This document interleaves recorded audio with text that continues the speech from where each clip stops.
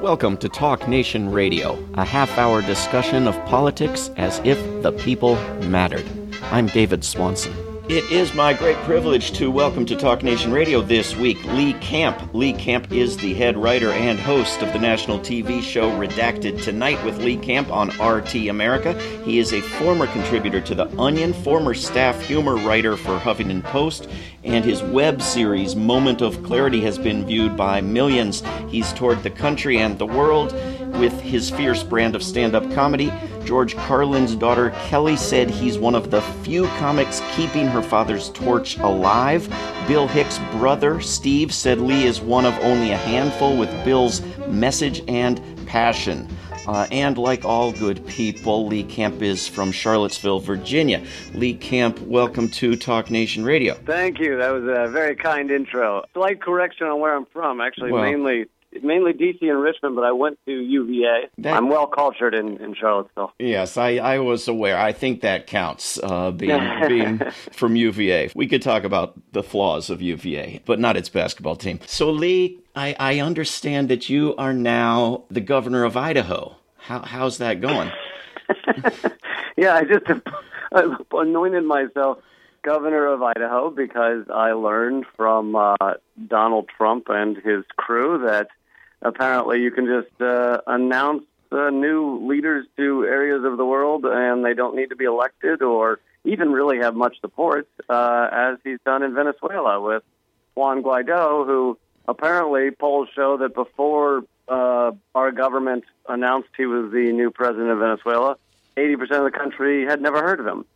So apparently that you can do that now. So you might actually have I don't know what percentage of this country has heard of you, but you might have better standing, a more legitimate basis for declaring yourself governor of part of the United States. Yeah, and I mean, right now I think the governor of Idaho is a hedgehog wearing a bow tie, so I don't think many people will notice. But, this attempted coup that's going on right now, U.S.-backed, I think it's more blatant than I've seen in a while. I mean, this is, with Nicaragua, at least they kind of tried to do it behind the scenes a few months ago. Now this is just straight front and center. And they also are kind of barely even keeping a pretense as to why they're doing it, the U.S. and our allies.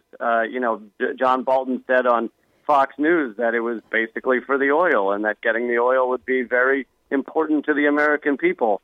So, the false reasons they give about helping Venezuelans or caring for democracy, even those seem to be falling by the wayside in a manner that I think we've rarely seen. It's hard for me to figure out how you manage to make fun of these people when there's almost nothing left to make fun of. They're quite openly committing blatant crimes, nothing hidden. How do you mock that? Yeah, it can be hard sometimes. I said years ago that I thought reality had lapped satire. I mean, it just is getting so ridiculous.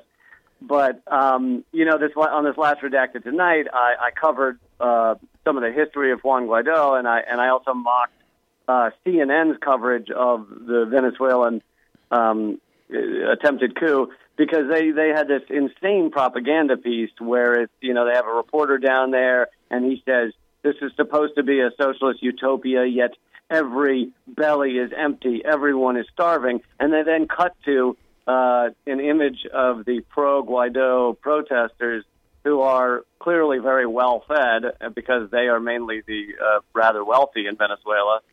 And, it was so laughable. But so I make a lot of fun of the media. I think that's one of the best ways to go. And for those of us who see through this attempted coup, it also is really showing you where the lines are drawn on our mainstream media. I mean, it seems to me there is no one on our mainstream media that is even questioning this U.S.-backed coup, from MSNBC to CNN to Fox News to NPR. They act like it's all justified and it's going to go great, as the U.S. has proven in many times, countless times, that when we get involved in countries, everything just goes great afterwards. We really just bring the people up and they're just all happy and then we leave their society alone. Yeah, Honduras is working out so well. I don't see what Venezuelans have to be upset about. But Yeah, but Honduras and Iraq and Syria and Libya. I think it's a great answer that you mock the media that's misreporting the story. But I'm struck by the fact that when one of these stories totally conflicts with one of their other stories, they either just go silent or lie. I mean, I've heard that the coup in Venezuela is a great favor to Vladimir Putin, despite the fact that, of course, it's exactly not what Vladimir Putin wants. How do they keep all these stories straight when they blatantly conflict? You bring up a great point. It's completely this whole Russia controls Donald Trump and they rigged the election, the neo-McCarthyism and everything. That's all kind of falling on its face when you try and say, oh, but also Vladimir Putin and Russia supports Maduro, and they call Maduro a dictator, and he supports Maduro. And it's like, well, wait a second. I thought you just said that Trump is Putin's pawn, and everything Trump says is in favor of Russia, and yet here you are with Russia backing Maduro, and Trump and all of the neoliberals, all of the faux MIC resistance people, they're all supporting this U.S.-backed coup. I mean, basically the entirety of Congress. And it's like, well, that doesn't fit with your whole Putin's puppet scenario, does it? And a week ago, 2 weeks ago, a clip went viral of Bill Maher twisting himself in a pretzel, trying to explain how this proves that Donald Trump is Putin's puppet, but also this is, Venezuela, Putin wants to keep Maduro in power, and so they're the ones against the coup. It completely falls on its face, and it's amazing to watch. It's amazing to watch them fall all over themselves to try and force this to make sense. I don't know if you've put together a whole list of all the things Trump has done as Putin's puppet, but it seems like, he's against banning weapons in space or cyber war. He tore up the Iran agreement. He's against Russian energy deals, going after Venezuela. Sanctions. More sanctions than under Obama, right? Sanctions on Russia, weapons into Ukraine. NATO members have to invest more money in weapons, expanding NATO. And yet you still have this story, not just on the news, but now, after all these many months, in everybody's head, in conversations and emails and social media. Everybody's got this story. Yeah, I mean, and I think that's why it's called manufacturing of consent. It's amazing that if you get enough of a drumbeat going and you just don't let up, like they have not let up for basically 2 years of, trying to drip out this narrative. And it's amazing to see it really impact almost everybody. I mean, I have people, friends and things that are big fans of my show, Redacted Tonight, and they see the reality of our media and everything, and yet they still go, well, yeah, but Trump has been pretty good to Russia. And I'm like, are you looking around? Are you looking at any of the facts? Like Obama, you could have said Obama was great to Russia because he didn't have nearly the number of sanctions that Trump's administration has had on Russia. It's amazing that this type of manufacturing consent really does work. And, as we started off with, now they're doing it with Venezuela, trying to manufacture the consent for the American people to back this. And how could this end? This could end in civil war in Venezuela if they succeed, and thousands and thousands could die, and that seems to be fine with them. And, it's a real inconvenient fact that, like I said, Juan Guaido has such little support in Venezuela, but on top of that, he went to graduate courses in George Washington University and studied under Beres Beitia, who was the former executive director of the IMF. And so you've got like an IMF, created kid who also is basically funded through various ways by the U.S. regime change labs that we have. And, here he is just declaring himself the president. And we, I guess, have forced a bunch of other countries to also say, oh, he's the president. And it's also been interesting to see these digital platforms that now control the narrative, control our truth in this world.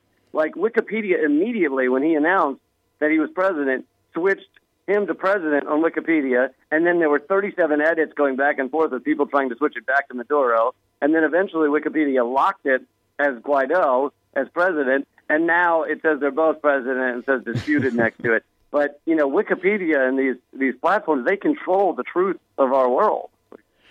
They do, and I've never been able to correct that so-called truth. You're absolutely right. They flip it back immediately to what they're claiming. We're speaking with Lee Camp, who is the head writer and host of the national TV show Redacted, Tonight with Lee Camp on RT America. Lee, I have the exact same experience with people who are on email lists for groups like World Beyond War that are supposedly dedicated to ending all war. And we say something against NATO, and they say, oh, but wait a minute. NATO is the force for good to protect us from the evil Russians. As you know, we're planning a No to NATO, Yes to Peace festival in D.C. in April that you've been good enough to say you'll come and speak at, and people can go to notonato.org and sign up and come or find out about it. But it's... Have you noticed that that being against NATO is now equated somehow in everybody's mind with being for Trump and Putin and global disaster? Yeah, and first of all, I'm very excited to speak at that. So thank you for inviting me, and I think it'll be a great time to show support for an actual peaceful world. Using many of your own great quotes, I covered this NATO and everything a couple of episodes ago on Redacted Tonight, and I think you're absolutely right. They've convinced people that NATO is this force for peace in the world, but if you look at the record, really it's just this banner that we, put on our wars to justify blowing things up and destroying societies and killing countless people. And we, put the NATO logo on the top, and all of a sudden they say, "Oh, well, these are the good kind of bombs." Well, no, they're not. It's the I think I said on the show, it's the Christmas wreath on the front door of the murderer's house, so that everyone looks at it and goes, "Oh, that must be a nice guy." Well, no, look at the bodies in the basement.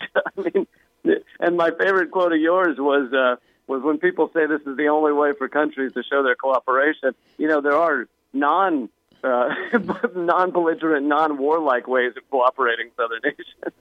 Yeah, I don't know. It's like people have never heard of treaties or bodies of law or courts or the United Nations or the International Criminal Court. It's like if either you're in NATO and you're a good team player at bombing people, or you're an isolationist. Like there's no other way to engage with the world than NATO. Right. It's crazy to me.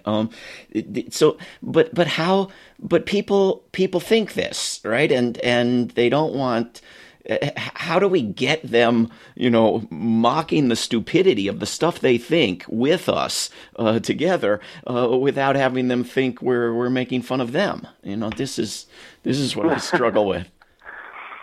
Yeah, well, I think part of it is, and this has probably been one of the big successes of the past 10 years, is like showing people some of the cracks in the narrative. It's not as easy to pull off a coup attempt like they're doing right now with Venezuela as it used to be. I think, a little bit of truth goes a long way. So even though there's only a few reporters, American reporters, covering the truth in Venezuela, it gets out there pretty fast, and it makes things at least fairly difficult for the war powers. And so I think it's kind of like you get people to doubt a little bit, and then hopefully they'll eventually figure it all out and keep moving towards peace. So I agree. It's a tough argument to have. You just walk in and say, NATO is a war entity. They tend to refute that, but if you say to them, but look at this and look at this and look at what happened in Libya, and start questioning the narrative, then things can unravel. Yeah, They imported a leader for Libya from the D.C. metropolitan area, as I recall, just as many years back in South Korea. I mean, and I guess there's one in waiting for Iran still. Mm-hmm. I mean, these D.C. bred leaders of other people's countries haven't tended to work out very well, as far as I can tell. And that's another. I talk about John Bolton saying we're basically doing this for oil. Another thing that's pretty out in the open is Juan Guaido has said his goal is to privatize and open up the countries and the country of Venezuela and the resources to U.S. influence and corporations. So he's kind of outwardly said, I'm going to sell off our resources to these corporations, and it's going to be so wonderful. And hopefully people can understand that's not a good thing for the Venezuelan people. Apparently a lot of people in Venezuela understand that, and others don't. It may be a question of where their income comes from, but did you see, Lee Camp, this recent story from NBC News about the fact that the Russian government and its propaganda machinery is taking a great interest in Tulsi Gabbard? Yes, how hilarious is that? Basically, anything that the mainstream is worried about, or really the oligarchy, the corporate rulers are worried about, they just say, oh, Russia supports it. So the latest one that's making them nervous is Tulsi Gabbard, because she is the only candidate, as far as I can tell, and this includes Bernie Sanders, that's really, out and out against the war machine and says it on a regular basis and talks about the military-industrial complex and talks about our U.S.-backed coups in other countries. And so she makes them very nervous. So just this week, it was Russia's backing Tulsi Gabbard. And where do they get that information? How do they support that? Well, they point to New Knowledge, which is this fraud of an organization that was outed by the New York Times, no less, a few weeks ago, of having created a false flag in the Roy Moore election campaign in Alabama. Now, Roy Moore is a disgusting human being. He was that accused pedophile that ran for office down there. But the New Knowledge outwardly said that they created a false flag. Basically, they made it look like a bunch of Russian bots were following Roy Moore, and then they leaked to the press, "Hey, look at all these Russian bots following Roy Moore." And the press ran with it. I mean, you can go look at the articles now, Mother Jones and others saying Russia supporting Roy Moore. And it's now clear, and they actually internally, they bragged about it. Look at what we did. And so it's now clear that was all fake. But A, you don't hear corrections from these media outlets saying, 2 months ago we brought you completely fake news. Sorry about that. And B, these media outlets, NBC, is now pointing to that exact organization and saying, they told us that Russia supports Tulsi Gabbard. Yeah, I mean, and even if it weren't a story based on a fraudulent outfit exposed in the mainstream U.S. corporate media as a fraud, I mean, wouldn't the news be? Wouldn't the actual news story be if Russia didn't take an interest in a U.S. presidential candidate who appears less likely than some of the other ones to want to nuke Russia? I mean, how could Russia not take an interest in her? And wouldn't it really be the news story if they failed to? I don't get it. Well, maybe, but I assume most Americans would get upset about the whole idea of a bot army that is tricking them into thinking a certain candidate has a lot of followers, but of course most of this bot army crap has been proven false. The other place they always point to prove these the Russian bots are doing such and such is Hamilton 68, which has been just completely, it's this organization or tool that has been completely debunked as proving just about anything. Even the co-founder was quoted as saying, well, yeah, many of these Russian bots may not be Russian and may not be bots and may be real human beings. And so you're like, well, then that's not a Russian bot. You've just disproven the entire thing that Hamilton 68 is supposed to do. But this most recent story from NBC News, but going back over the past couple of years, including the so-called intelligence reports, a lot of it is not about the robots on Facebook. It's about, RT America television and, Right. media outlets, as if there's something secret and nefarious about press stories that are, by definition, public. Well, yeah, I mean, it really comes across like they just can't understand someone who wants peace and wants equality. Like, that worldview is so foreign to kind of the ruling powers that if they see that, such as someone like you or me or even Tulsi Gabbard, they say, oh, that can't be genuine. That must be some sort of nefarious foreign government. Right. Who would be for peace on earth unless they'd been, bribed into it? I feel like I should mention that Marianne Williamson, who's not a member of Congress but is running for president as a Democrat, is better on peace as far as I can tell than any of them. But Tulsi. Oh, that's a good point. Yeah. But Tulsi Gabbard is certainly better than most of them. Although that's pretty low bar. Can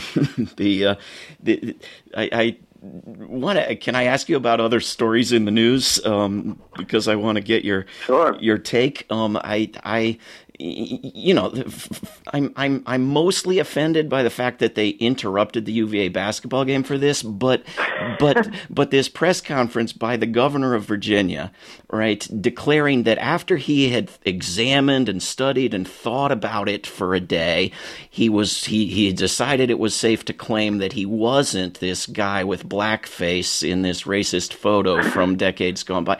Now, how is that sufficient in his mind? I mean, if he had to think about it and study and decide whether it was him, then he had some reason to think it might have been him, right? I don't get it. Well, yeah, and I mean, he clearly is guilty of something, and I mean, yes, what he did is incredibly offensive, and he should likely step down, but I also think that, whenever I see these stories, I'm like, oh, of course, these lawmakers, most of them, these politicians are, liars by trade, and so they're going to lie to try and defend themselves, and it kind of doesn't really surprise me. But, what's interesting is I remember, and, that photo was supposed to be in 1984, I think. Yep. But he said in his speech that he's not sure he's in the photo, but he does know that he put on blackface to perform as Michael Jackson in a talent show. Yeah. And I actually remember I was at UVA. I was a judge on a talent show because I was a comedian. And so this is the year like 2000, maybe 2000 or 2001 or something. And one of the groups does a Michael Jackson song in blackface, and the other judges give the group the top score because they did a good job of singing, I guess, and dancing. Yeah. And I then gave them a low score because I said, I'm not really okay with the blackface. And the entire crowd of UVA students booed me. Oh, my God. And this was, what, you say about 16, 17 years later than the photo of the governor. Wow.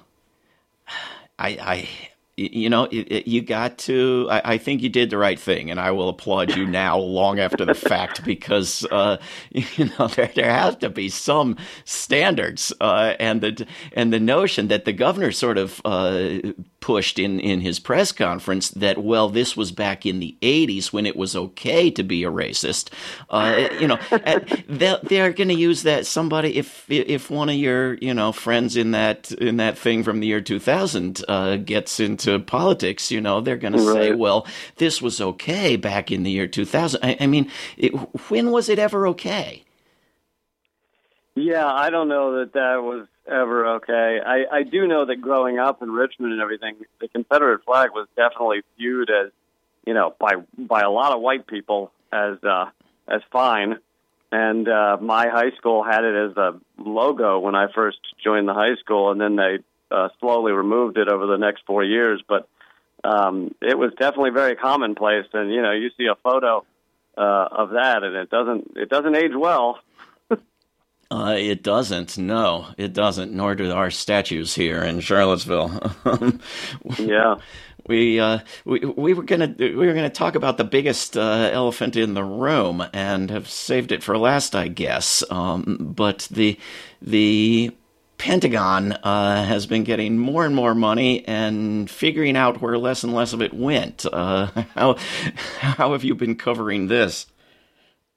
Yeah, it's $21 trillion of unaccounted for adjustments, and there's a lot of debate as to what adjustments are. But it clearly, whatever we end up finding out, it is very clear that they are not keeping track of the money at all, and it's just kind of flowing in and flowing out, and they are never told they can't afford something or can't afford to do some bombing or some, destruction overseas. And they just failed a few months ago, failed the first audit in the Pentagon's history, even though they've been legally mandated to do it since '96, I believe. And it's like, this is one of the biggest stories in the nation. I mean, it should be. And instead, it is completely not mentioned, completely blacked out from our mainstream media. And, I wrote an article on Truthdig about it that went kind of viral. And I think it's because, people are hungry for this truth and this reality. But it's like, with the exception of you and me and a few others, David DeGraw did some great work on it, but it's been this kind of quiet thing, and I think it is starting to come out. Ocasio-Cortez tweeted about the $21 trillion, and people are beginning to ask questions, and I think it's making some of the ruling elite a little nervous. That's got to be a good thing. We've got just about a minute left. Lee Camp, don't you think that when people ask, and by people I mean corporate media, ask, where are you going to get the money for education? Where are you going to get the money for healthcare? Where are you going to get the money for good things? The answer doesn't always have to be, well, we're going to create public banks, or we're going to raise taxes, but mostly only on the rich people, and here's the details. But the answer could once in a while be, I'm going to cut 4% of military spending. Why wouldn't that be a better answer politically as well as morally and practically? Yeah, absolutely. A drop in the bucket of our military spending could do so much for our nation and for our world. I mean, the estimates by the UN were that $30 billion a year would end world hunger, and that is nothing compared to our military budget. We could end world hunger and be the safest country in the world, because no one wants to attack the country that ended world hunger. Exactly. It would give us security, but it's totally ridiculous that they say we don't have the money. And in fact, many people point to this as proof that whenever they say we don't have money for healthcare, we don't have money for infrastructure, it's just a blatant lie, because of the amount of money we have for military. This we don't have money thing is just a game they play, and they never say it about military. When we were going to invade Iraq, did anyone say, "Oh, but it's going to cost too much"? Very few of us, and I wish we could go on. We've been speaking with Lee Camp. You got to catch him on his show, Redacted, tonight, and at the No to NATO events. Go to notonato.org. Lee, thanks for coming on Talk Nation Radio. Thanks so much. I'm at leecamp.com. People can find it all. This is Talk Nation Radio. I'm David Swanson. Take action at rootsaction.org. Help end war at worldbeyondwar.org. All past shows can be heard at davidswanson.org. Talk Nation Radio is produced in Charlottesville, Virginia, and syndicated by Pacifica Network. If you are listening to a non-profit station, please support that station. Talk Nation Radio is funded by contributors at davidswanson.org. There is no way to peace. Peace is the way. Until next time.